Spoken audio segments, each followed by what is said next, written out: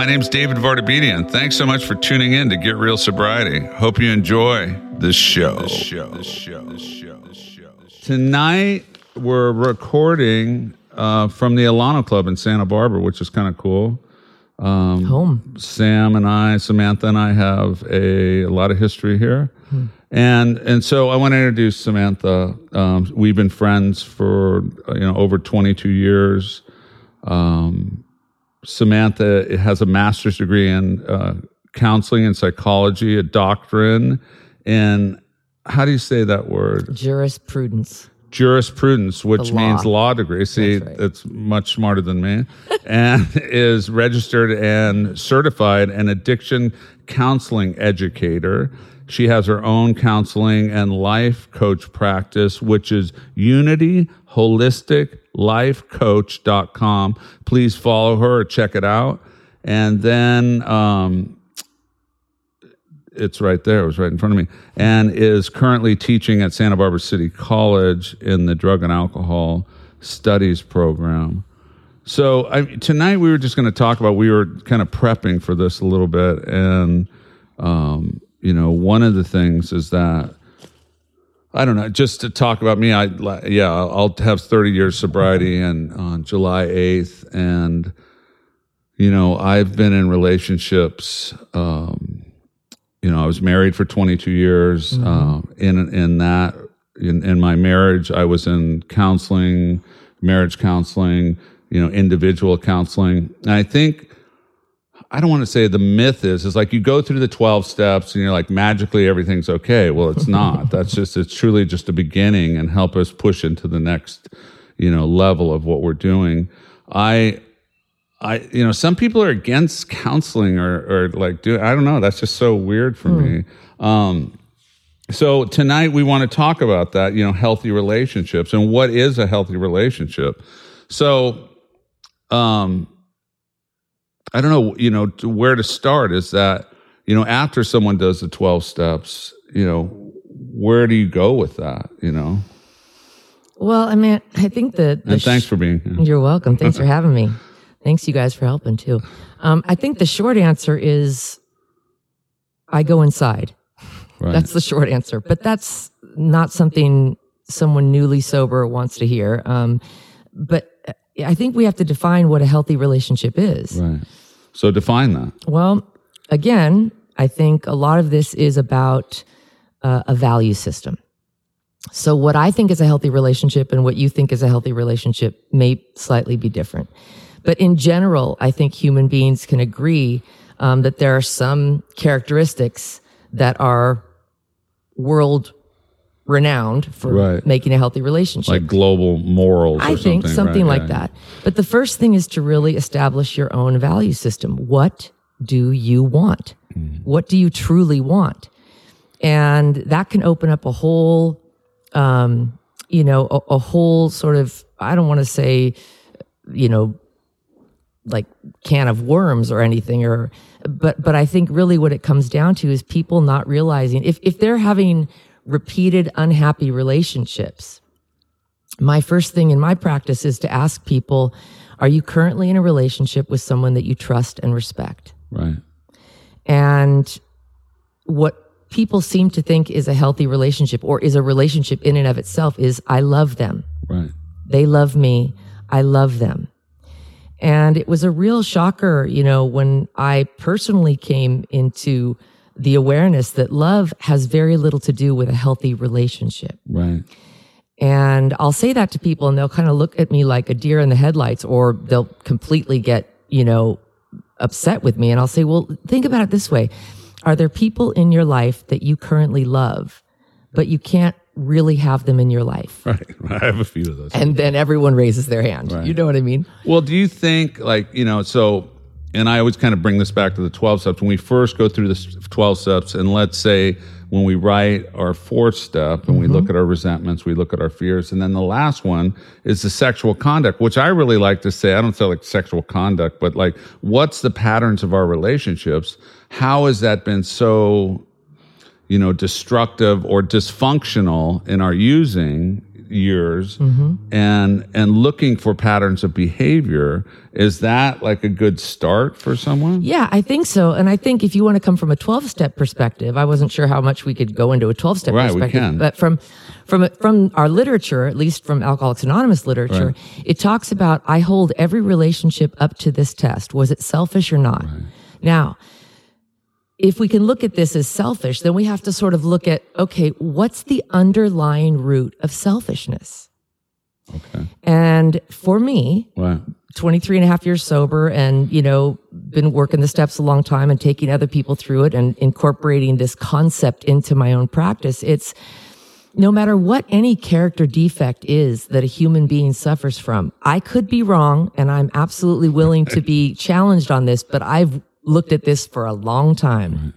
I'm starting to see that every single thing that we would judge as a character defect, that the underlying reason or cause is fear. Right. Yeah. So if selfishness would be considered a character defect, then I would say we have to look at the fear. Now, each different selfish act is going to have a different kind of fear underneath it. But if we were to really boil down fear, it would be, I'm not going to be okay unless this happens. Right. And I think too, looking at patterns of behavior and patterns of like character defects and shortcomings is that a lot of times we can't even look at those until they become so dysfunctional in our life. It's like our alcoholism, right? Before it became like, fuck, I'm going to kill myself. I need to really make a choice and I need help. It's the same thing for me anyway with a character defect. And I really look at that as and it's a process. And like when I first did my initial inventory, I couldn't even really look at that. I was like, okay, my sponsor gave me a list of the 7 deadly sins, which I don't even think I ever saw before in my life, And I was like, how does this relate, to... But I was in such a desperate position. I didn't give a fuck. I was like, I'll do whatever you tell me to do, And so, but now, as I don't want to say evolved, but just got more information in my life and lived hopefully 30, evolved, hopefully in my opinion, evolved, vibrating at a different level, is that, it just is so uncomfortable, things that I used to do that I can't do now, but there's things that I still do, to be completely honest, that fuck relationships up. That's right. So for me, this is kind of where it often will go beyond the 12 steps, as I like to say. Right. And for people who don't want it to be true, that it goes beyond the 12 steps, no, the 12 steps can solve everything. I go, okay, that's wonderful. My experience is that the 12 steps, it depends on, do-over. Okay. I really feel like some of the stuff that causes our character defects, certainly some of the stuff that caused our drinking, that caused us to feel the way we feel about ourselves, that caused us to look outside of ourselves to fix us or to give us some kind of relief. That stuff was done before we started drinking. Right. Every single case, and I shit you not, every single case, and I've been doing this a long time, when I sit with a person and I go, did you start drinking because it was a great day, whatever? And lots of times, absolutely. It was just fun. It was curious, what have you. What leads us into addiction, right? You don't have to come from a broken home or anything else. But what leads us into self-destructive behavior of any kind is a basic problem with self-worth, with how we feel about ourselves. And as far as I know, there's been no real research done, but every single baby that comes out of the womb does not really have a lot of ego problems, right? They are every baby has great ego strength. It's just like me, wonderful me, you know what I mean? So it's what the world does with us once we get out of the womb.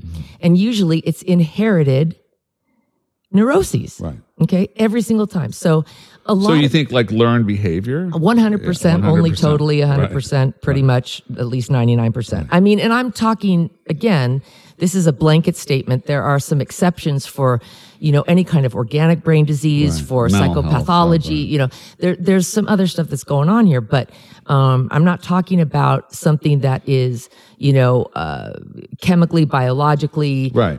So I'm talking about learned behavior. Well, I remember my parole officer told me, it was a great statement. She said, anything learned can be unlearned. That's right. That's So, right. right, That's the thing.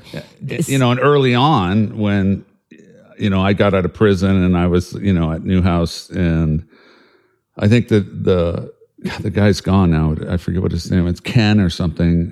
No, Kurt. Kurt pulled me aside and he goes, it's okay to stop calling or addressing everyone by Holmes, like even the women, right? Like, hey, Holmes, that's going on. It's good. AMs and PMs, because you're evolved. You're not in prison anymore. That's right. But it's like trying to assimilate back into breaking society. a habit is what's going on, right. and making a new habit. And unlearning that behavior, right? Well, yes, and I like to say unlearning, but really the way the brain works is you don't really unlearn, you learn a new one. Right. So the way that when people are like, just don't think about it, that's actually not the way that the brain works. The brain can't not think about something. Don't think about elephants. Stop it right now. What are you thinking about, right? The way that the brain works is in order to decrease the strength of one thought, we pick up another thought. And so don't think about elephants, think about mice. Right. Right there, the thought of elephants has decreased only because I've introduced a new thought. Right. And so with healthy relationships, going back to that, one of the most, and it's I wrote it in my book, is like one of the most brilliant statements in the literature from Bill Wilson said, for alcoholics, not so much for like people that don't have what we, this disease or whatever we want to call it. He said, you can't think your way into the right action. You need to act your way into the right thinking. So it's different than like cognitive behavioral therapy, right? That might, this is what I mean is like people, it's like, go to a meeting when you don't want to go to a meeting. That's the action. But that's pretty much the same way with a normal guy who doesn't want to go to the gym. Right. I do that with running now. Pretty much. Right. I'm putting on my shoes going, fuck, I don't want to do this. It's not all that different from any other human brain. So, okay. But that's just between you and me, right? Because, we don't want to say anything against the 12 steps. But I mean, for alcohol, so, where you'd sit in a counseling session and someone tries to do, cognitive behavioral therapy, and that's not working for an alcoholic. But, like just going, Possibly. right. But I'm just saying going through the actions, and then that becomes a pattern, then you get used to doing that, and it kind of changes the neural path, or I don't fucking know. And we're sort of headed into kind of a tricky territory because of recovering people that might be listening that I don't really want to, offend. Or just turn down the wrong path at this point in their sobriety. Because there's a huge spiritual component to what we talk about in the 12 steps and so on and so forth. I think we can just sort of broaden the definition of spirituality if you want to think about cognitive behavioral therapy as a spiritual principle, which I could argue all day long, but we won't go down that road. But essentially, the reason that perhaps basic cognitive behavioral therapy won't work with an addict who's still using or who wants to get sober is because there has to be the ego strength. There has to be that sense that my life is worth saving. Right. So what the steps do is sort of start to clear out some of the shame, some of the guilt. It starts to bring this person to the place where they start to believe that their life is worth saving. Right. And coming into therapy, we start to, in my opinion, we get sober to get down to the real work. Right. Yeah, and I tell people that. I'm like, I hate to say this, it's just but it's no longer about alcohol. Right. It's no longer about drugs. It never was. It never was, right? But I mean, so it's not like kicking the drugs or getting off the alcohol. Is life. Now it's about the real stuff. Learning how to live. The stuff of why I didn't want to, the stuff of why I wanted to really destroy myself. Exactly. Not really just didn't want to, but it felt that there was no hope for my life. It's just slow suicide. And I remember even my nephew, and I didn't even know what I was saying, and he was a teenager, and I took him to the methadone clinic in the morning. He goes, Uncle David, why do you drink this stuff? And I go, it just makes life a little easier. It just does. There it is. And so, now that I'm awake, right? And I have to deal with life. So when someone comes into to a session and they want to learn about healthy relationships. I mean, where do you start? Well, the first thing is I ask them, tell me about what relationship you're in that you feel is unhealthy, Like right? we're talking about, yeah. So there's lots of different examples here, but I think one of the big things that's, in the last 25 years has become SLAA, like Sex Love Addicts Anonymous, is, they get clean and sober and then they find that the real addiction is, Is that different than like sex addicts? Well, the literature is slightly different. Okay. Whereas I didn't know about it. Yeah. So there's SAA and SLAA, and I don't want to get too into that because I'm not really an expert on it, but, one of the differences, and please, if there's anyone listening, just if I say anything wrong, write it down to ignorance as opposed to email arrogance. us. Too, yeah, please. But one of the examples that I have purely from clients that are in both programs is SAA, Sex Addicts Anonymous, focuses a lot around pornography, a lot around the sex acts and what have you there, whereas Sex Love Addicts Anonymous, that is a component as well, but so is fantasizing. So is falling in love, the beginnings of what would feel like falling in love, which are very similar to taking heroin, you know what I mean? As very similar to cocaine, very similar to what the body does when it falls in love and what the body does on certain drugs and alcohol. But so I would ask them what's going on in their relationship. And, without going into the specifics of different things, although I can give some examples, but I can sort of cut to the chase and say that in every case, it's a lack of a relationship with oneself. And that's not really what people want to hear. What people want to hear is, I want to fall in love. I want to have a partner. I want to get married. I want to have children. I want to do the whole thing, the whole romantic thing that we have in this Western culture too. The whole Jerry Maguire, you complete me thing, which has done more damage to people. Which is crazy, right? It's one more aspect. It's one more way that we are somehow consciously or unconsciously taught to go outside of ourselves to find completion. Right. And that's the whole thing with addiction. I mean, only totally. Right. Yeah, only totally. Exactly. Keep saying that to me, please. It's a great one. It's so, because I look at like the 7 spiritual laws of success, the law of least effort. He talks about, it's so programmed, acceptance, I have to accept what's happening. And then the blame, the second part is the blame. I have to take responsibility and stop blaming you for my problem, because everything was outside of me before. It was my mom, it was my dad, it was a parole officer, it was my girlfriend, it was the world, I was half Armenian. It was a Chevy. I should have driven a Ford and I wouldn't have gotten the DUI. But no, I'm half Armenian, half Irish, no one will ever like me. And so it's out there. But then when, and I really resonated with that law in the 7 spiritual laws of success, is because it was like, it's about a little bit of emotional, maturity and spiritual maturity and spiritual, sobriety, is that I really have to look at my part and what I want, not even my part, but like taking responsibility for how I feel and how I want to feel. And I think what people don't realize is, you can sort of term it in a little more of a palatable, a little more tasty thing when you say, look, taking responsibility for the quality of my life is actually incredibly empowering. Totally, right. Okay? Totally and what? Only totally. That's Byron Katie. I stole that. Right. But, no, I love her. But we sort of forget that while there is, remember, everything has a cost-benefit analysis. Right. Like everything has a payoff and everything has a detriment, right? So when I'm blaming everybody else, there's a certain way that I'm allowed to live my life, right? It's always your fault. I get to live a certain way. I don't necessarily like to use the term victim mentality, but there is a payoff to having and living in a victim mentality. Right. What would the payoff be? Well, possibly I don't really have to grow up. I don't really have to show up. Yeah. The downfall is that I'm always a slave. I'm always your bitch, so to speak. I'm always at the mercy of someone else. Whenever I talk about to groups or I share, or whatever, I'm really big on the difference between relief and freedom. Right.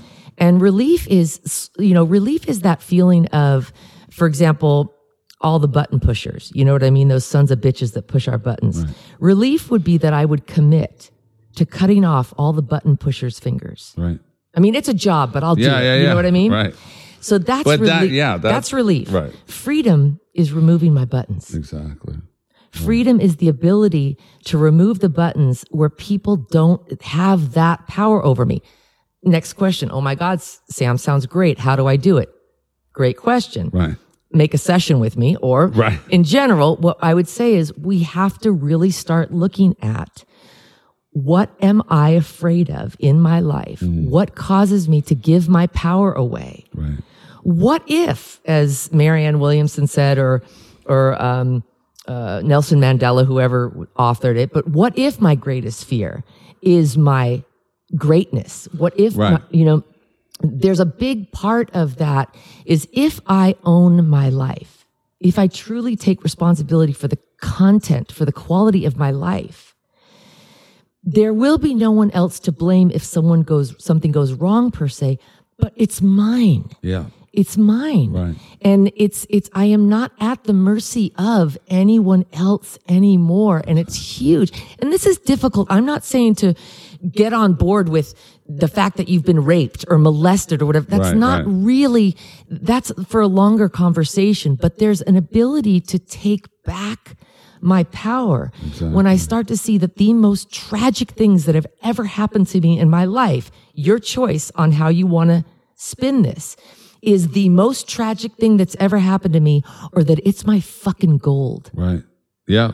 That with this, I absolutely have been given the power to change lives. Right. And I remember working in the jail, I'd work with a lot of women, and they're like, I'm looking at, these resentments. I was raped. What's my fucking part in that? Yeah. And I'm like, if we look at what they categorized, was I selfish, inconsiderate, self-seeking, or afraid? Fear comes up. But the point I'm trying to make is like, there's no excuse for that. That wasn't your fault. It's fucked up what happened. The guy should be executed or whatever. Totally. But if this keeps you in the spoon, or if this keeps you drunk, that's not going to help. It's almost like being raped over and over and over. Exactly. Every time I go back to the spoon, or every time I go back to another relationship, or every time I go back to the food, or back to the gym, or whatever is becoming neurotic. And when I use the term neurotic, I mean out of balance. Right. If the rape happened 10 years ago, but I'm still like, I am slamming dope because I was raped. Right. So we all have our issues, right? My issue was I was adopted, right? Yeah. So you can play that card until you realize that that's over. Yeah, exactly. Now it's not happening right now. It's not happening right now. It's not to say get over it. We're not saying that. I can't overemphasize that enough. What I'm saying is then live or die. Right. It ultimately comes to that, is if there is something in my life that is preventing me from these roots growing deeper and deeper, and that's a spiritual growth, and a mental, emotional, spiritual, psychological growth. If I'm not growing, if any plant's not growing, it's dying. Well, it's a choice. I mean, we have, it's a choice on how to narrate my life at this point. That's right. But, it's when, anytime I'm counseling anyone, or I go back to the jail, is that I'm like, dude, you're back in jail. And now you can take this and do whatever the fuck you want with it. You can do nothing and sit here and play pinochle and dominoes and go out and start using it again. That's fine. But this is the universe or God or whoever the fuck you want to call it saying, what do you want? Here's one more chance for you. Would you like to cooperate? What do you want to do? That's right. It requires the cooperation. And that's a big part of, like with healthy relationships, if sort of what Maya was talking about is, why do people stay in unhealthy relationships? What is that about? And again, it comes back down to, first of all, a value system. And I'm, again, oversimplifying because I don't have this any specific issue in front of me. Right. But if I am staying in an unhealthy relationship, there are a multitude of reasons why that is. But ultimately, it has to do with how I feel about myself. Right. Learning how to love oneself is something that when I tell people that is the answer for your life, they're just like, no, give me another answer. Get anything else but that. Right. And it's just like, wow. It's sort of like you meditate and your life is going to change. What else you got? Right. You know, you go, look, this is what's been going on for 40,000 years. Do you want to try that? What else you got? Yeah, that's boring. At some point, you go, that's all I got. What I got is what works. Well, it's so, It's going to require your cooperation here. Maya told me, and again, it's public, like information, but I went through a divorce with her mom, and her mom's a wonderful human being, and that we just got to a point where it wasn't working anymore. But Maya said to me, the year that it happened was one of the worst years of my life. And I'm like, for all of us. And I get it, man, that fucking pain, and she goes, well, I guess everything happens for a reason. And I go, well, I don't know. I don't know about the cosmic plan of things. I don't think, kids are getting gassed in Syria for a reason, for their karmic, whatever, or women are getting clitorectomies in Africa because of that. Things happen for a reason. I think things happen, and it's what we do with it, and so that's what, and she kind of agreed with this. I go, look, you can take that pain, and there's other kids in your high school or other kids that that are going through a divorce, and be supportive to them and show them how you walk through this fucking pain. It's so hard. And I think it was Byron Katie or someone that says, we don't like pain. So as an addict or an alcoholic, I try to numb that pain. But she says it's the greatest thing. Run to the fucking pain. Right? And that's where you're going to have the most growth. Not when everything's unicorns and rainbows. It's when we get to those places. I think that there is a big, especially in the way that, you and I have chosen to live our lives and some of the philosophies that we've adopted, where, pain is the great motivator, and pain is the touchstone to all spiritual growth, and so on and so forth. Over the last few years, I also want to just add, be you alcoholic or not, that I'm also starting to realize that joy can be an amazing thing for spiritual growth. But so talk about that. Well, we don't pay attention as much to it. Right. And so this is sort of where it ties into making your life sacred, is if I'm only, I just want to make sure that everybody knows that I used to think that pain was the only way to spiritual growth, and I'm changing my mind. Right. That's all. Because I'm starting to see, not only in my own life, but in my clients' lives, that when they pay attention to the joy, there's also, again, depends on your perspective and how you want to spin it and what practice you're incorporating into your life to make the narrative also true.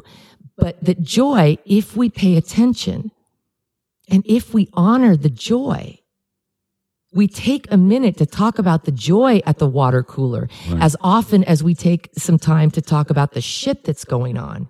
You will be amazed.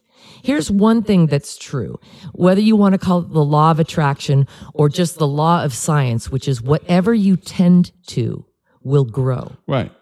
Hands down, this is not, woo-woo, touchy-feely, blow sunshine up your skirt, feel-good bullshit. This is a fact that what you bring your attention to, that the garden that you spend the most time in will thrive. Right. Period. End of story.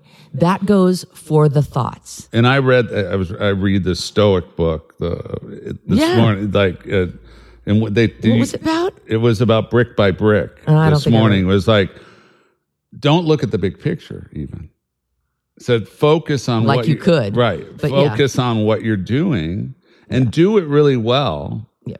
And who gives a fuck what happens? There are no new ancient truths. It's like Zen, it's like the shit that even we're talking about. I mean, the 12 steps are old. They're for babies. You know what I mean? In a lot of ways, it's just spiritual kindergarten in a lot of ways.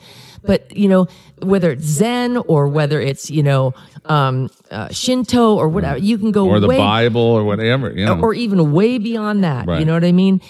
What we're talking about here is stuff that is old. I mean, Socrates was saying, 3,000 years ago, I'm not sure. I don't think I can prove it, but I think everything's connected. And the motherfucker was right. Exactly. You know what I mean? Like, he had no idea. Right. Yeah. Where does that come from? He's out there. He's just looking at everything, and he's just like, I think everything I think there's a fundamental truth of unity. He couldn't prove that. And then Right. quantum physics comes along, just like, yep. Yeah. It's true. Right. Well, the other thing is that, going back to the relationship thing, God, I mean, when you said, there's people that you love, because you say, like when Yes. someone said, what do you want? I want love. I want connection. I want that deep, it's like, okay.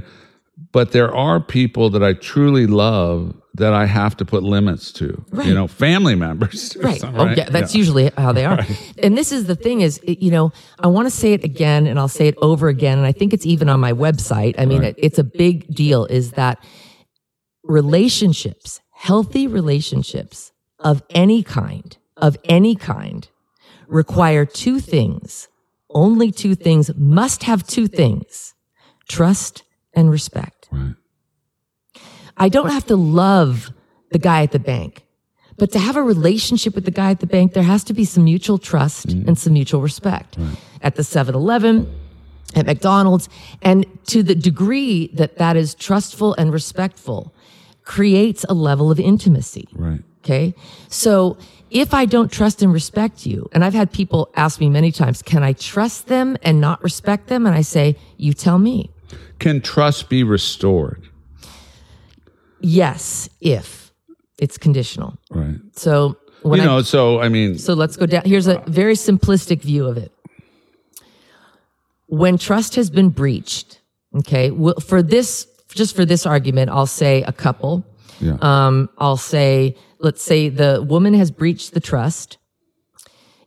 They come into my office and first thing I ask them is, do you want to stay together?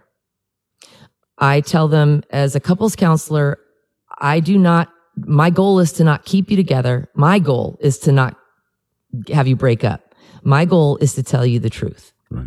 That's all I do here is I'll tell you the truth. The truth is I see it. So, take that for whatever it's worth. But the first thing I have to say is you guys have to decide whether you truly want to stay together. If you do, I'll give you the treatment plan. Does one person say, well, that's why we're fucking here? Maybe sometimes that rudely, right. Sometimes not, whatever. Well, that's why we're here, Samantha, right? But I'll say, let me just make sure. Right. And I'll say it again. Because lots of times, the person that's saying that, I'll look at the other person, and the other person will be kind of looking to the side like, I don't want to. And so I'll say, there's two treatment plans. Sorry. Right. The first thing I have to decide, since you guys tell me what the goal is for us to stay together. Okay? Okay. Here we go. In order for us to build trust, one person must give consistent behavior over a long period of time. The person that has breached must now give consistent behavior over a long period of time. Asterisk next to long conditions. Like I get to look in your phone. And you're like, without a doubt. Oh, okay. 100%. You must give consistent behavior over a long period of time. Why would you not want them to? Right. I'm always baffled that I don't have that relationship with people. I'm like, here's my phone. Yeah. Okay. So first thing, long period of time, consistent behavior. And the person who didn't breach looks all like self-righteous, goes, oh, good, great. Yeah. Now I turn to that person. I go, and you must risk. Every day, you must risk without bringing up the past. Yeah. Are you ready? And they're both just like, oh, no. I said, both are incredibly difficult jobs. Yeah. But this is sort of the rule is if you guys want to get back together, you want to build the trust. Well, you can't bring that up. You cheated on me. We're going through this. I'm the good guy here. Right. So that's done. You can't do that anymore. Nope. Right. One day at a time, one breath at a time, whatever. Right. It's simply, it's not up to me. This is what is required to build trust. Yeah. So I keep telling them there's no judgment if you do that. It's just, that's not the way to build trust. Based on the goal that you've given me, this is the medicine. Right. So what has to happen is the person, because the only way that the person can build back trust is to be given the opportunity to screw them over again. Right. And not. Right. And if there's a reason that, I get it. I mean, again, I've been in long-term relationships. I've been in short-term relationships. And, as human beings, we want companionship, and. But this is the thing that I think is so important. And I didn't mean to interrupt you. No, go. People who have not done the work on themselves, Right. people who are not somewhat content with who they are, will repeatedly get into relationships that fail. Well, and you want to, if I say, I want her to fix me, that's like, okay, you should just stop right there. Stop right there. But if two people have done a lot of work, and no one's perfect, obviously, we're human beings. I don't even know what that means, right, but exactly. When two people are healthy and they come together, and it's not like you complete me or I complete you or you're my better half or you, I mean, I get it. They're all good bumper stickers, but like you live together individually and together. Yeah, I say there's 3 entities in a relationship, you, me, and us. Right. All 3 need individual tending to. Right. And again, these are just my opinions based on my education and my own personal experience, is when a relationship is born out of need, it's already set for a rough go. Right. A relationship should be like icing on the cake. It's not a need. It's a want. Yeah. It's a want. And I know that when, again, I'm the only person I can refer to is me. I mean, I've worked with a lot of people, but when it's coming to an end and it's painful and I'm not, the one like getting out of it, and I don't want to get out of it. And it's like, I talk about my higher self and my lower self. Well, I can dive into my fucking lower self and get ghetto really. And it's awful. I mean, especially being, working a spiritual program and going to that level. But the awareness that I come out of it is like, the only reason I'm doing this is because I want you to fucking hurt as bad as I hurt. Sure. Only reason, and it doesn't work. I've met very few human beings thus far in my life that are really mature enough to have healthy relationships. Right. But the people that are, and I'm not saying that the relationship doesn't take a turn in its dynamics. For example, after 50 years together, there is there is a dynamic that plays off that when that person loses their partner, it is like losing half of themselves. Oh, right. I'm not saying that is unhealthy. Yeah. I'm saying that would be normal. Yeah. Okay. So when people talk about, enmeshment and this and that, I go, well, I'm not really sure how you think a relationship should look. I mean, a sexual relationship by its very nature is that your body is in my body. Right. So we are from a generation that sort of looks at that quite tritely. Okay. And I'm not like, this isn't, I'm like the most pagan, crazy, weird person there is. Right. But I think that on a spiritual level, and again, this is a lot of training, I'm Jungian trained, so everything is very deeply symbolic. But to have one's body inside another one's body, the other body wrapped around the other body, it's like you don't really get more enmeshed. Right. It is pretty intense. And I think in our generation and the generations following us, have sort of learned to treat sexual intercourse and sort of this level of intimacy with a certain amount of triteness and sport. Right. And discounting it, right? And I think that, it's unfortunate because I think that we're doing our psyche a great disservice when we don't treat things of this importance with a sense of sacred. And once you go there, I mean, it changes the whole dynamic. Whether you want to admit it or not. It's going to, no matter what. I used to say, have a vagina, get attached. Right.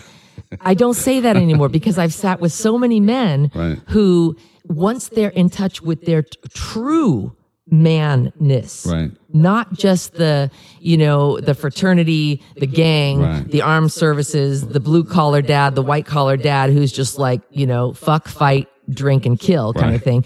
When you really are sitting with a man who truly wants to evolve, he is just as capable and liable and vulnerable to the intensity of sexual, interaction and the results of that as any woman I've ever met, even more so than some. And having a healthy relationship, makes for healthy everything. You know, And I mean, it healthy has to sex, healthy 100%. you know, It trickles down. Right. Yeah. Healthy job, healthy everything. Right. I mean, I sat with one of my clients right now who's going through some stuff. I don't know where we're at with time, but he's been sort of abstinent from any sexual intercourse with a person, with a human, Right. aside from masturbation is what I'm trying to say. Sorry. Not For 7 animals years. or any kind of Yeah, he's 15 years sober, great guy. Was raised by some really tough guys. Started about 8 years ago to do Sweat Lodge, started to do some men's groups, started to really get in touch with the tears, the angst, the grieving. And he's really quite afraid to date.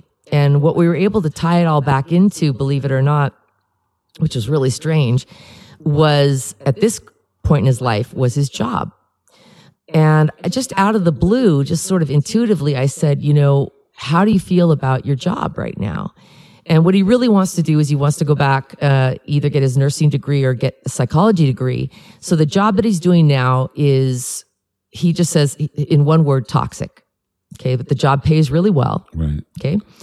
And I said, you know, in my opinion, the way that you feel about yourself at your job is directly related to your level of confidence with asking a woman out. And it was just like, wow. I said, how do they treat you at work? And he goes, they strangle me. The criticism is ridiculous. It's very toxic, you know? Wow. And I said, the way that you feel about it, let's not joke. I mean, let's not set this aside either. He said, how could my work tie into my ability to ask a woman out? I said, your work is tied into your masculinity. Right. Your work is tied into your competency. It dovetails into everything. That's so bizarre because I think about when I've referenced this a couple of times, working at the jail. Mm-hmm. You know, I'm coming from a therapeutic model and they're coming from a punitive model. Mm-hmm. You know, oil and fucking water, right? And so I always had, I had other weird low self-esteem because I'm an ex-con. I mean, I think they think anything that goes wrong is my fault anyway, right? But it's such a, you know, people go, fuck, Vardo, you're doing amazing work at the jail. You're like an angel. You're like the saint. And I'm like, but then I'd come home and just be a fucking asshole. It was such a toxic place to work. I mean, one is because there's such, you know, I mean, it was the beginning of people trying to turn it around, even if they were. But it was such a weird dynamic to work in. And I would carry some of that stuff. Yeah. And a lot of the counselors that worked under me couldn't stay that long. I mean, they couldn't work in that environment more than a couple of years. And then, you know, correctional officers, you know, would say, yeah, you know, another 20 till I'm vested. I'm like, dude, if I did another 20, that would be the end of it. But I think point being is like, you know, kind of trying to relate it to this man's story is that I was taking some of that toxicity home and, you know, kicking the dog and beating, not literally, but what they say. And so I had to look at that and I had to go. No matter how much good work, and I'm so proud of that program. It's one of the greatest things that I did in my life is that, you know, creating the STP program at the county jail. But really having to recognize at some point is like, this is too toxic. I need to leave because it's affecting my relationships. That's you it. know? And not to go down this road, but if you were my client, I would say, you know, what were some of the effects of the toxic effects on you, whether it was the guys and what they said or how you were being treated. I mean, here you're showered with accolades, right? But something else is gnawing. Right. And so that's the kind of stuff that sort of well, has you know, to get it's the constant, like, you know, the recidivism and, you know, and so there was stuff involved for you. And my take on that would be like your responsibility in these guys getting sober and not reoffending. And me taking that there on you go. Personally. Yeah. There you go. Well, wow. I learned a lot. Good. I think I'm healthier now. I do too. I'm a healthier relationship. But thank you so much for coming. Thank you for having Samantha me. Matern, one of the greatest human beings that I know. But Here's $10. fuck it, if you want to have the greatest counselor in the world, therapist. You know, I don't even know how to That's address fine. Counselor's it. fine. Life coach is fine. She's the one. I have 3 questions that I'm going to ask before we end this.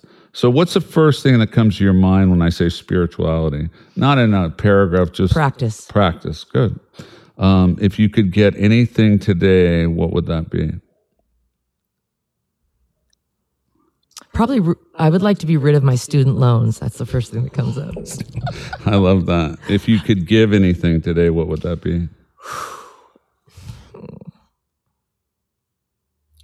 What do you need?